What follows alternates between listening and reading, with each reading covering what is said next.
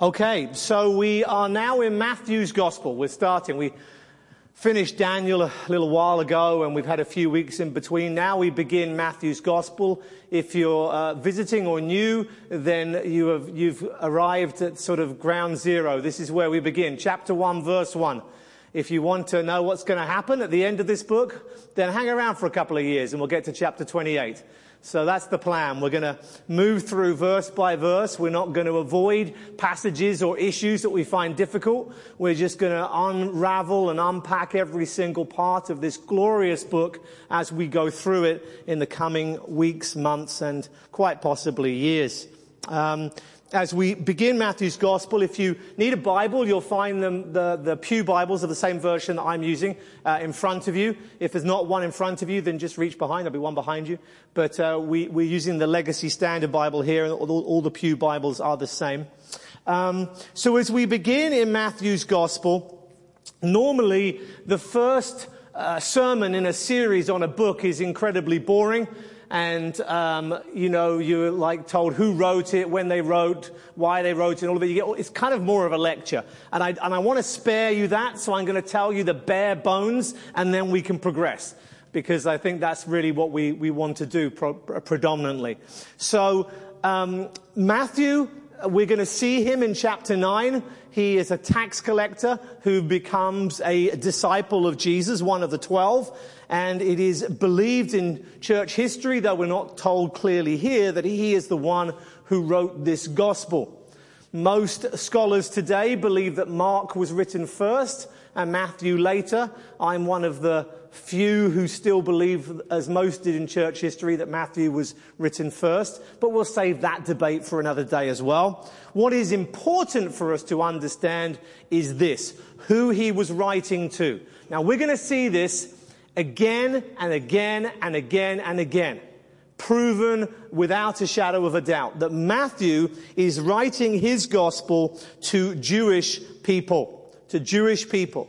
Another possible reason for an early date in that the church initially would have been predominantly Jewish. He's writing to a Jewish audience. We see this in a multitude of different ways. He often tells us things that would only be of interest to Jews. The dispute over temple tax. Why is the Gentile going to care about that? That kind of thing. But I think also it's more what he doesn't say. He presumes that his readers have an understanding not only of Mosaic law, not only of Jewish custom, but of the Pharisaical interpretation of Mosaic law. And in fact, that's going to be a battleground as we go through Matthew. Again and again and again, Jesus is going to clash with the Jewish leaders over their interpretation of the law. And they get it wrong, and he's going to show them how it should have been understood. And so we're going to see that conflict come right the way through. So this Jewish audience, we taught Mark's gospel in the evenings a few years back, and that is a predominantly Gentile gospel. And this one, we're going to see the Jewish flavor of it coming through again and again and again and again. And that begins right from the very beginning. So let's have a look at the first verse. When you see this long genealogy, you're like, oh, I wish I'd come a different week. Well, you're all right. You can skip it. That's next week. But let me tell you this. There is so much rich goodness in that genealogy that we're going to unpack for you, and you will understand it in a way that you have perhaps not before. So we'll do that. So let's begin in verse 1. Actually, last thing I want to say before we get into verse 1 is this. And this is more for those of you who've been in the faith for a while.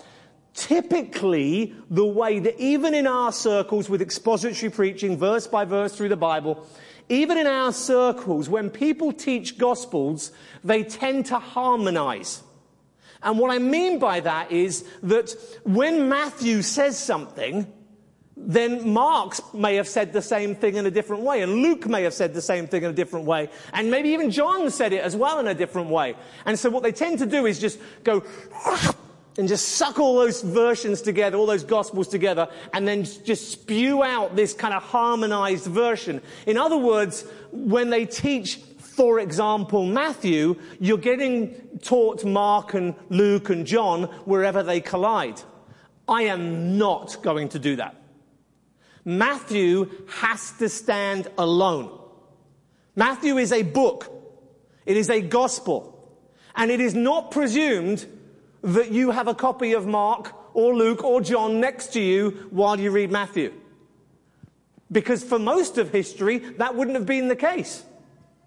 So we're not going to say, it wasn't as if Matthew, while writing his gospel, said, don't worry about that, Mark will cover it. He told you what he wanted you to know. He showed you what he wanted you to see, and he left out, and this is the crucial part, what he wanted to leave out. And as the years go by, I become more and more fascinated by what gospel writers leave out. That is as important sometimes as what they put in. I'll give you one little example of that, just as a throwaway. John's gospel, John, right from the beginning of his gospel, talks about the theme of glory. Glory, glory, glory. It's one of the major themes in John's gospel. The glory of Jesus Christ. He talks about it throughout the gospel. It becomes a major theme. And right at the beginning, when he introduces that theme, he says that we beheld his glory. And I've heard 100 different sermons where people at that point in John 1, 14, 15 and that section where they hear that verse, we beheld his glory, and they teach that John is referring to the Mount of Transfiguration. But what is the only gospel that doesn't mention the Mount of Transfiguration? John's gospel. So who went up the Mount of Transfiguration? Well, John was one of the very few who did. Only 3 disciples went up and John was one of them, and yet he's the only one in his Gospels who doesn't mention it. That has to be significant. And the short story, spoiler alert, is that the reason he doesn't do that is because for John, Jesus lifting the veil, as it were, and them seeing a glorified Christ is not the theme that he's trying to talk about, but rather the glory of Jesus is seen at the cross, which is why in John 12, when Judas goes out to betray Jesus and begin the events that we call the passion, the suffering and the death and the resurrection of Jesus Christ, Jesus then says, now the time has come for the Son of Man to be glorified. John doesn't want you getting distracted by Jesus shining on top of a mountain. He wants you to see the glory of Christ on the cross, where he shows and expresses the character of God with the greatest clarity, and thus God is glorified through him redeeming us through the blood of his Son. See, there's always a reason why stuff's left out as much as why it's put in. So when we embark on Matthew's gospel, we will be looking at what Matthew says, not what the others say. The one exception to that rule, as you will see next week, is that sometimes when other gospels mention something, there's a reason for a difference. Like I say, a reason that something has been omitted, a reason that something's been expressed a different way.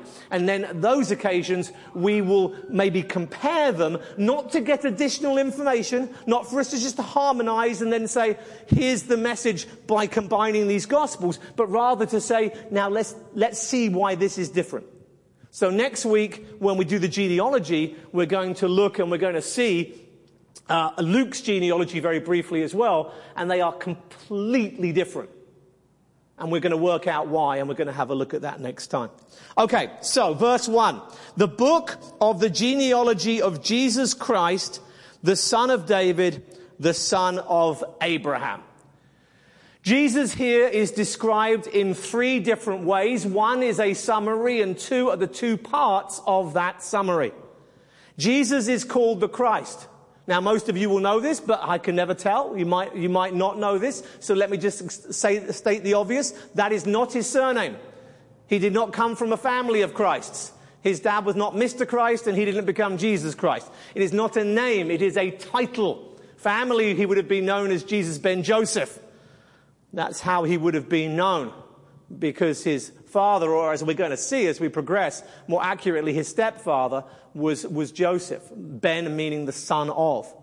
So what we mean by Jesus Christ is that is a title. And the word Christ is the Greek word that is equivalent of the Hebrew Messiah. It literally means anointed one.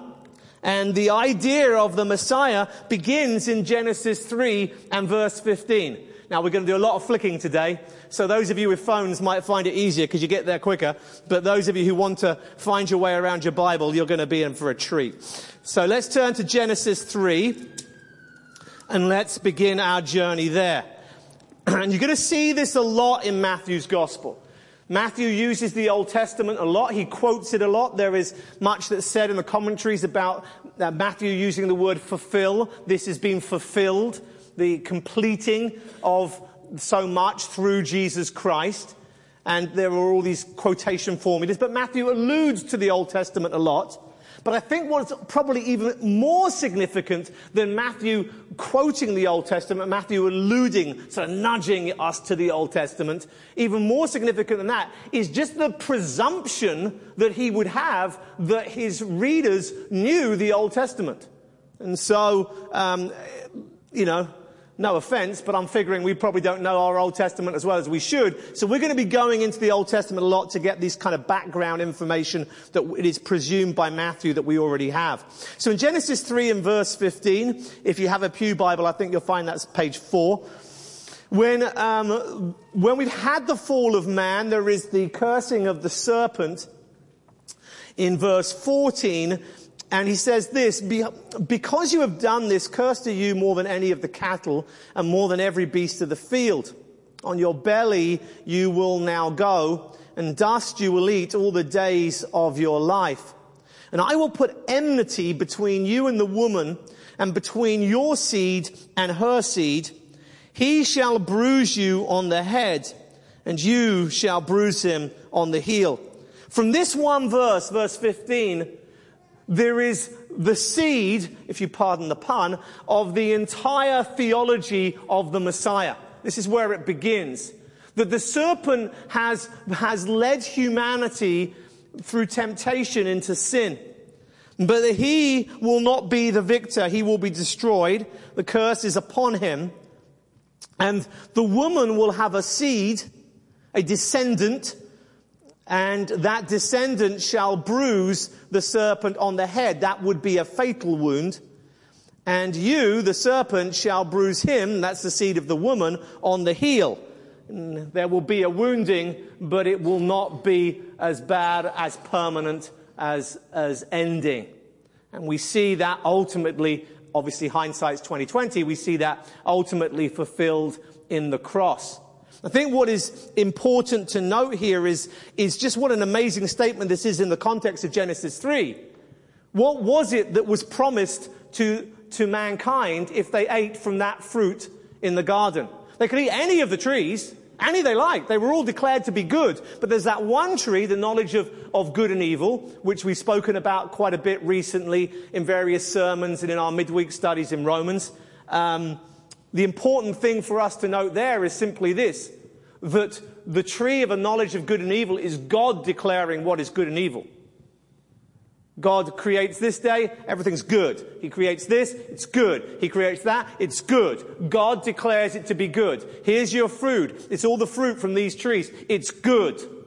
And then in Genesis 3 verse 6, the woman sees the forbidden fruit and it looked good for food. She is taking the role of God. She is the one determining now what is good and evil. We see that in the world today, don't we? Where people just, they will be the determiners of what is right and what is wrong, what is good, what is evil. They have taken the place of God. And the thing that was promised, if she would eat from that fruit, if mankind would eat from that fruit, was what? Death. Death is the guarantee. That's the promise. And now what's God saying in verse 15? You're going to have offspring. Do we not see the mercy of God in that? If the second that she picked up that fruit and taken the first bite, she had dropped down dead, that would have been absolutely fair and just. But even then, God has mercy in that he extends the life of the man and the woman so that they will be able to have offspring and that they would be able to continue the role that God had given to mankind to fill the earth with his glory. Adam and Eve had sort of kingly roles. They were given dominion over the earth. They were to rule over the earth in place of God. That they were to be the ones that would be able to rule on his behalf. We've spoken at length in the past about delegated authority. And they had delegated authority. They were royal rulers in a sense. But there is one that is going to come from them who will end the work of the serpent. There's one who's going to come who is going to redeem. And that promise develops. It develops throughout the Bible. When God wipes out the earth with a flood, he shows his mercy again in preserving this family to continue. And then the next step, again, we go on. We have the Tower of Babel, and God, again, preserves mankind, though he separates them into nations, and on we go. And immediately after that, in Genesis 12, we have the coming of Abraham. We're going to talk about him a little bit later, and we'll turn there in a bit, because he comes up in our verse in a while. But Abraham is given promises, and it's clear that the seed is going to come through the nation that God is going to create through Abraham. What becomes clear in the Genesis narrative is that seed will come through Isaac, the chosen son, and not through Ishmael, the firstborn. And then the seed will come through Jacob and not through the firstborn of Esau. And then at the end of the book of Genesis in chapter 49, we learn that ultimately the royal rule will come through the tribe of Judah.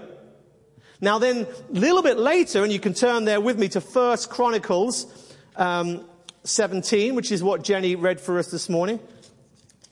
I always prefer her reading the Bible to me.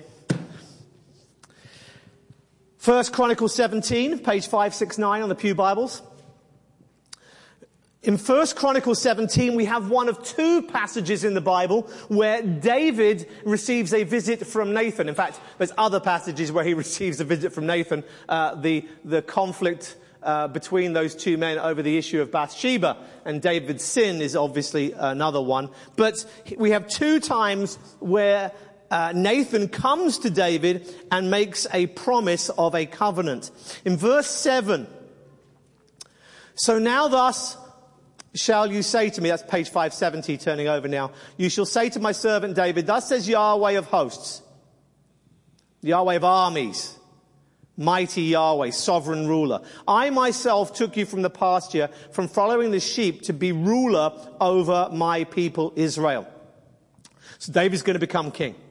And I have been with you wherever you've gone. I've cut off all your enemies from before you. I will make you a name like the name of the great men who are on the earth. And I will appoint a place for my people Israel, and I will plant them, that they may dwell in their own place and not be disturbed again. And the unrighteous will not waste them any more as formerly. So it seems that in that verse, we're having a description of Israel being placed, and they would not be disturbed again.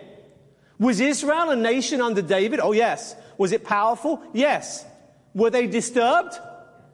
Did unrighteousness ever come into their midst again? Did they ever leave the land again? Oh, yes. The Babylonian captivity.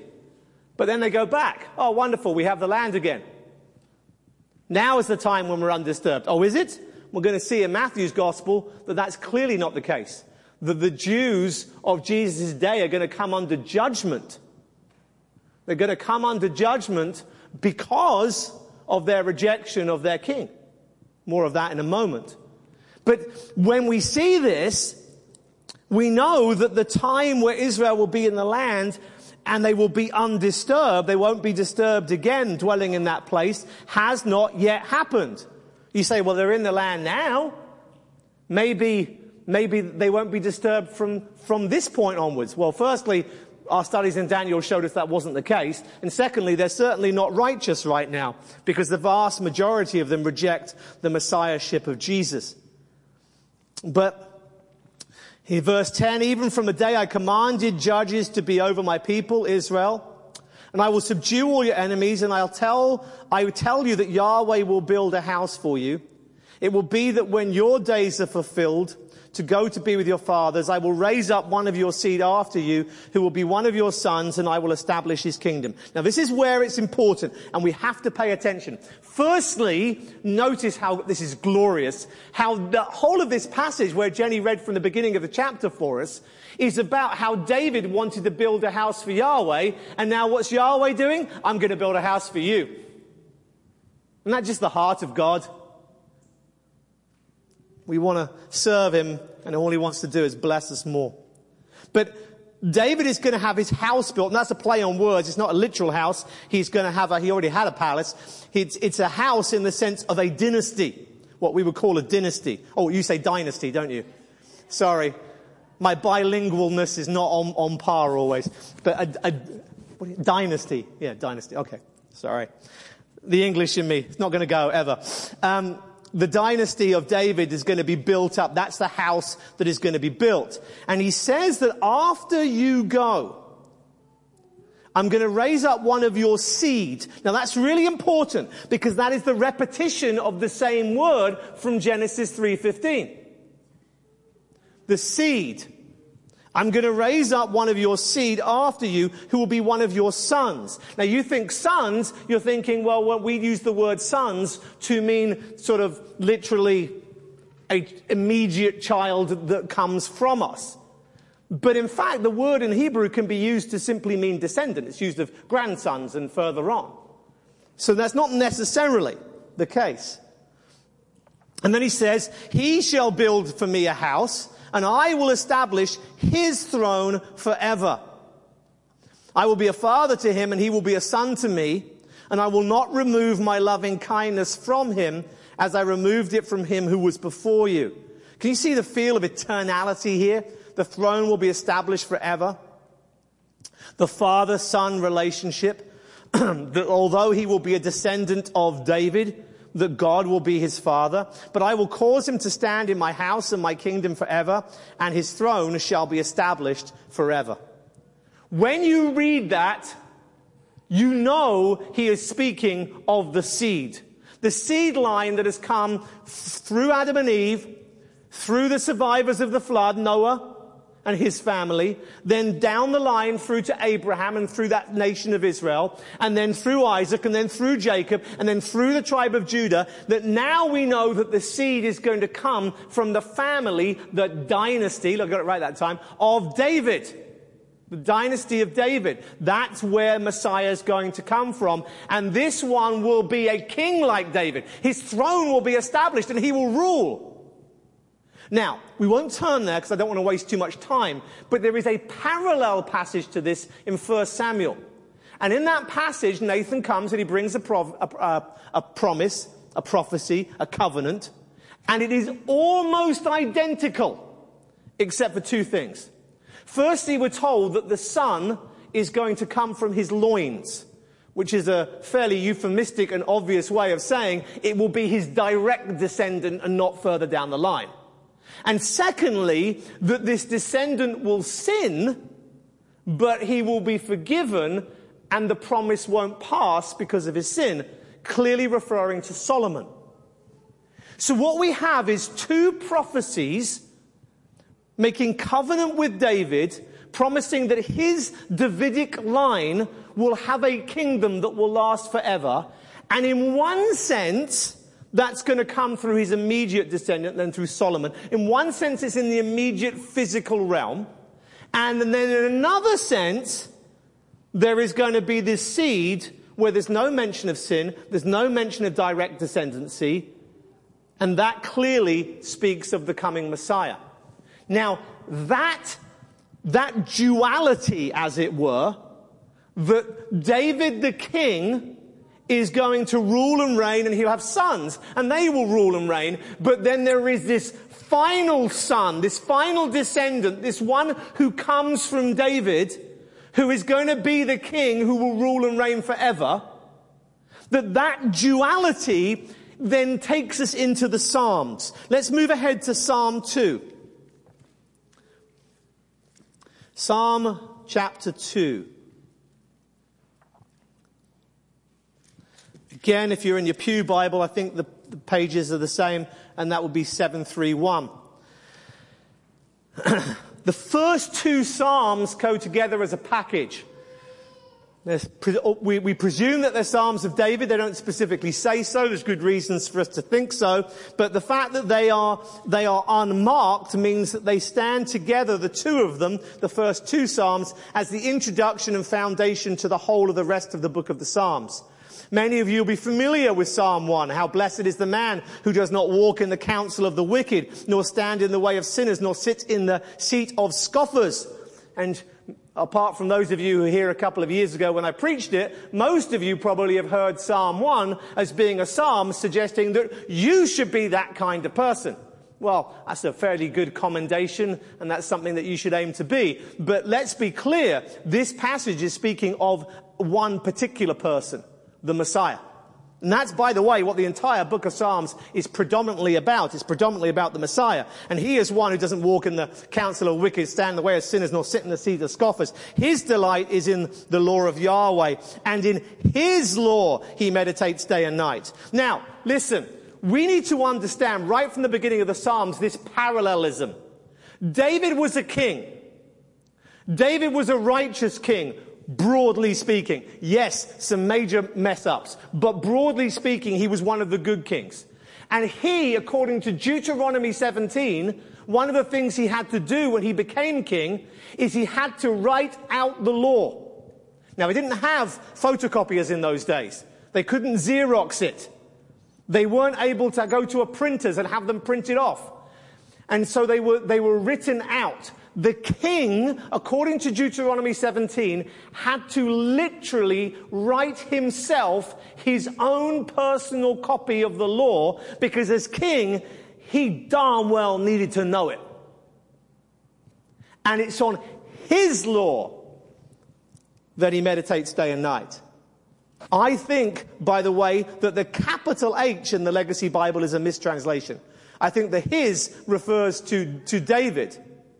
In part. But you could argue for the capital H because there is already this parallel in that there is going to be another king that comes after him, and this king does deserve a capital H. Because this king is God. And it is his law in the sense that he wrote it in the first place. He doesn't need to write it out again. And you see that sort of parallel as we go. Now, when we come to Psalm 2, this becomes even more apparent. Why do the nations rage and the people meditate on a vain thing? The kings of the earth take their stand, the rulers counsel together against Yahweh and against his anointed. The rage of the people is against two individuals. Yahweh, God, and his anointed. Anointed, remember, is the meaning of Messiah. They are opposed to Yahweh and his Messiah, saying, let us tear their fetters apart and cast away their cords from us. Don't you tell us what to do. We'll do what we want. The sin of the Garden of Eden has never gone away, has it? People wanting to live life by their own rules rather than God dictating to us how we should live as the one who gives us life. And so the nations are opposed to Yahweh and his anointed. And he who sits in the heavens laughs. The Lord mocks them. He speaks to them in his anger. He terrifies in his fury. And he says this, verse 6, but as for me, I have installed my king upon Zion, my holy mountain. See, immediately as we come into the Psalms, we have the presentation of the Messiah, the seed, the king. There's no confusion over what we're speaking about here. And this one who is Messiah, the one who will defeat the devil, he is the king and he will be installed on the holy mountain of God. I will surely tell of the decree of Yahweh. He said to me, you are my son. Today I have begotten you. And so there is the declaration of this one not only being Messiah, not only being king, but also being the Son of God. And this one, who is all of those three things, is told, ask of me and I will surely give you the nations as your inheritance. And the ends of the earth is your possession, and you shall break them with a rod of iron. You shall shatter them like a potter's vessel. That's going to be the end for anybody who is opposed to Christ when he takes his rule upon the earth. So now, O kings, show insight. In other words, don't be daft. Take warning, O judges of the earth. Serve Yahweh with fear. Rejoice with trembling. Kiss the Son, lest he become angry and you perish in the way. Kiss the Son. The worship of the Son, the Messiah, the Anointed One, the King, the worship of him is paralleled with the worship of God. You reject him, you reject God. I'm sick of hearing people say, oh, I believe in God, but I don't really, not Jesus. Well, this is going to be key in Matthew for the Jewish people. You reject the Messiah, then you've rejected God. You're outside of his kingdom. Kiss the Son, lest he become angry and you perish in the way. His wrath may soon be kindled. How blessed are those who take refuge in him. And so we go through the Psalms, and again we worship God, and then we see this Messiah, this coming King, who is to be worshipped too. He is distinct from God, and yet he is God. And we go right the way through the Psalms, and this dualism, this parallelism between David, literally the king, and this coming king, who is a descendant of David, that these two things are paralleled. Take, for example, Psalm 22. My God, why have you forsaken me? Who is being spoken of here? David or Jesus? And the answer is yes. That's the answer. Because the 1 Samuel and 1 Chronicle parallels have set us up to see both David and the son of David constantly paralleling through the Psalms. Now, this is all the background that we need to have coming into Matthew's Gospel. Why? Because right from the off, we're told this to the Jewish audience, that this that we're about to tell you is the genealogy, the record proving who this man is. And he is Jesus, and he is the Messiah. And as the Messiah, he is the long-promised descendant of David. He is going to be the king that needs to be kissed and adored in worship, lest his wrath fall upon you. He is the one who will establish his kingdom that will last forever. He is the one that the enemies of God and the nations will try and break free from, but will not be able to. He is the one with the right to rule and reign. He is the one whom the Jews have been waiting for. That's who he is.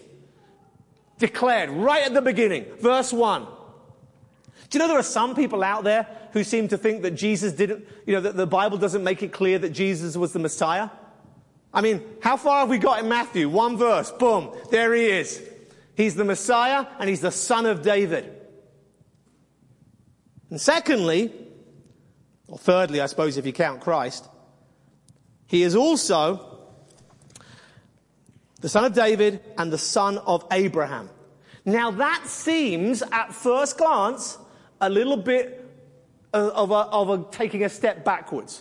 We've already seen, haven't we?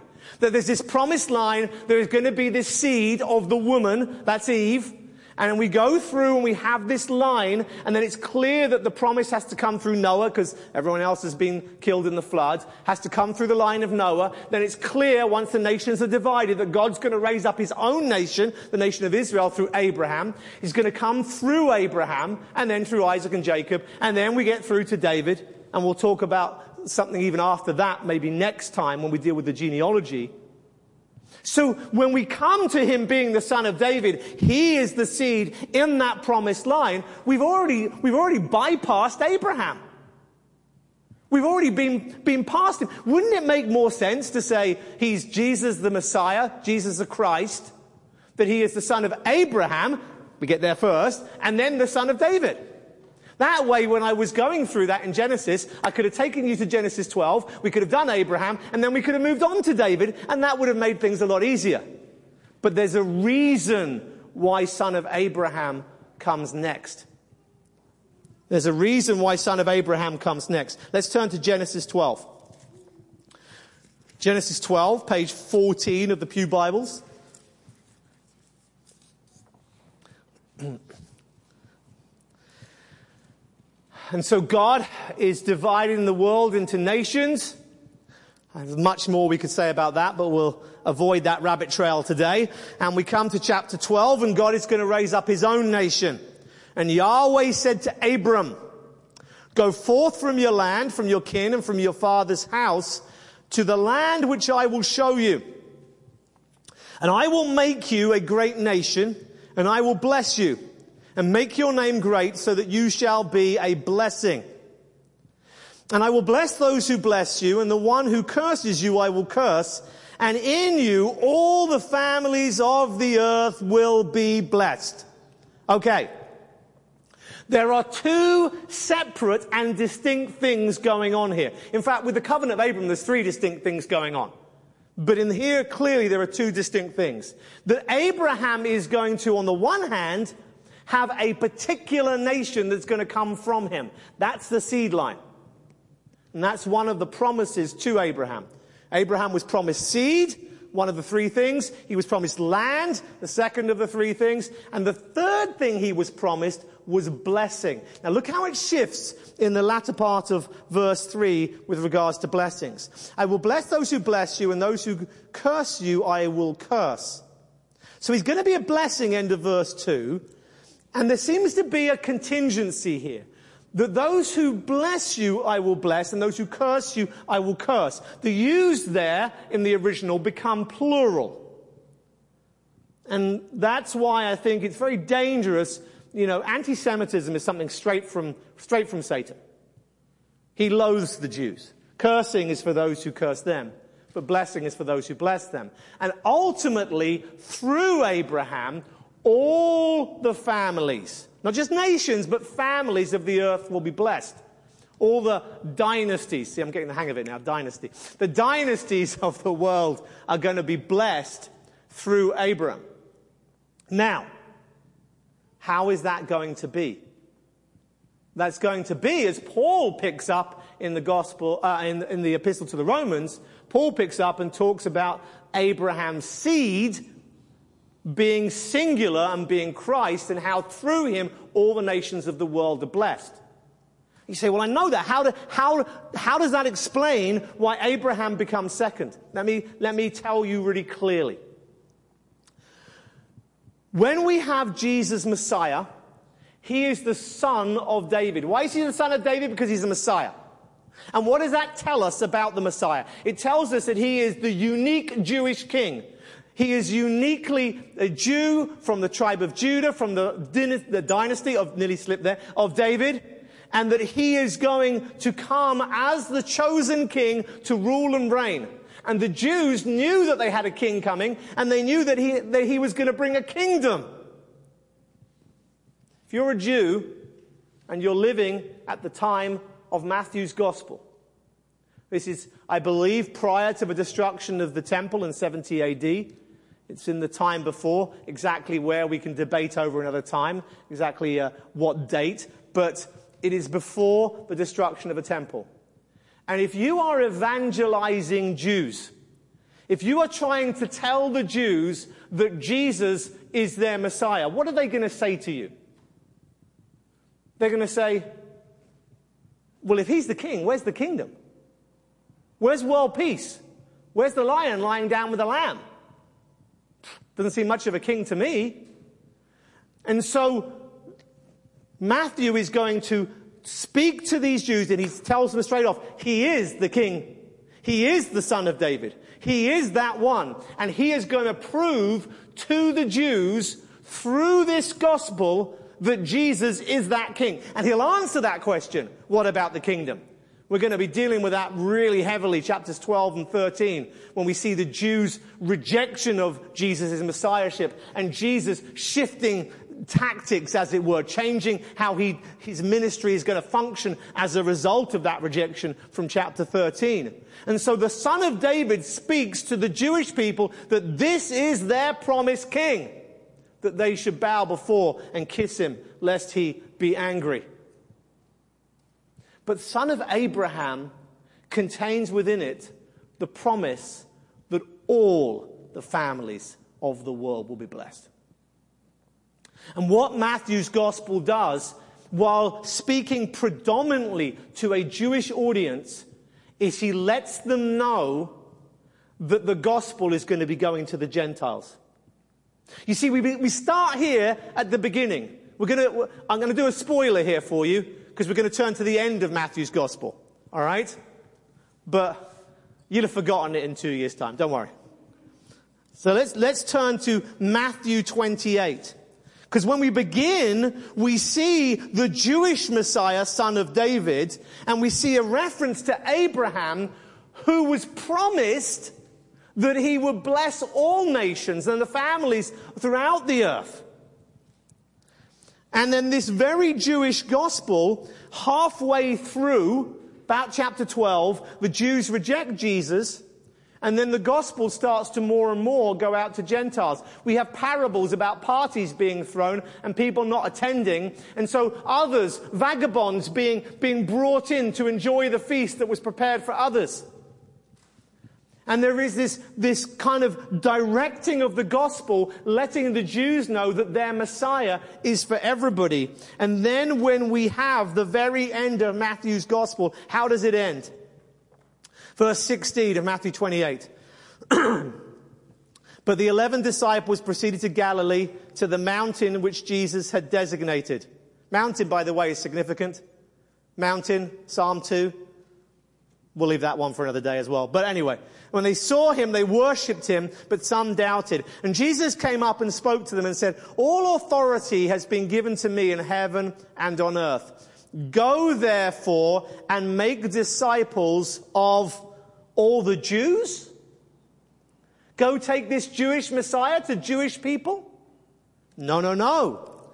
Go therefore and make disciples of all the nations, baptizing them in the name of the Father and the Son and the Holy Spirit, teaching them to keep all that I commanded you, and behold, I am with you always, even to the end of the age. And so as we get into Matthew's gospel properly next week, we're going to look at this genealogy. Trust me, I know it looks like it's going to be it's going to be a good sermon. Okay, it's a really important passage for lots of reasons, and it'll be a lot of fun to go through it.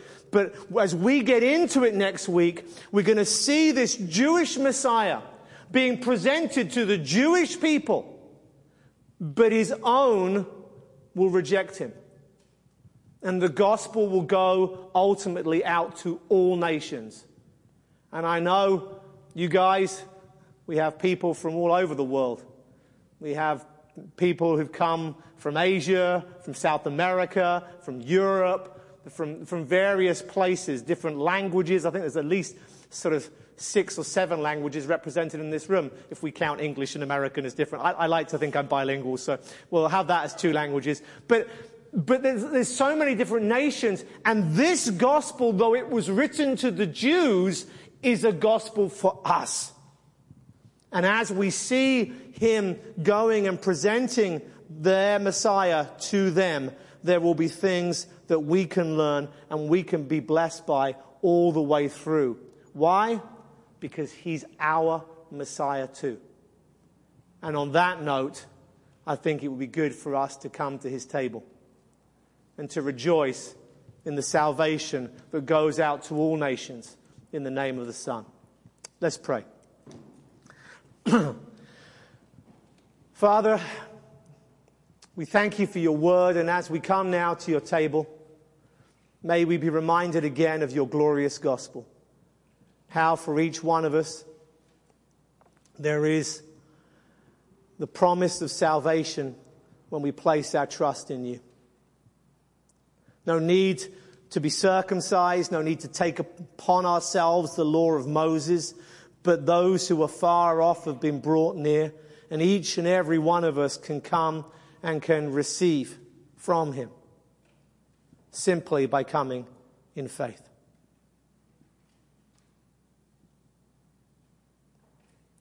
Lord, as we now come to your table, Convict us in our hearts of any outstanding sin, lest we come presumptuously.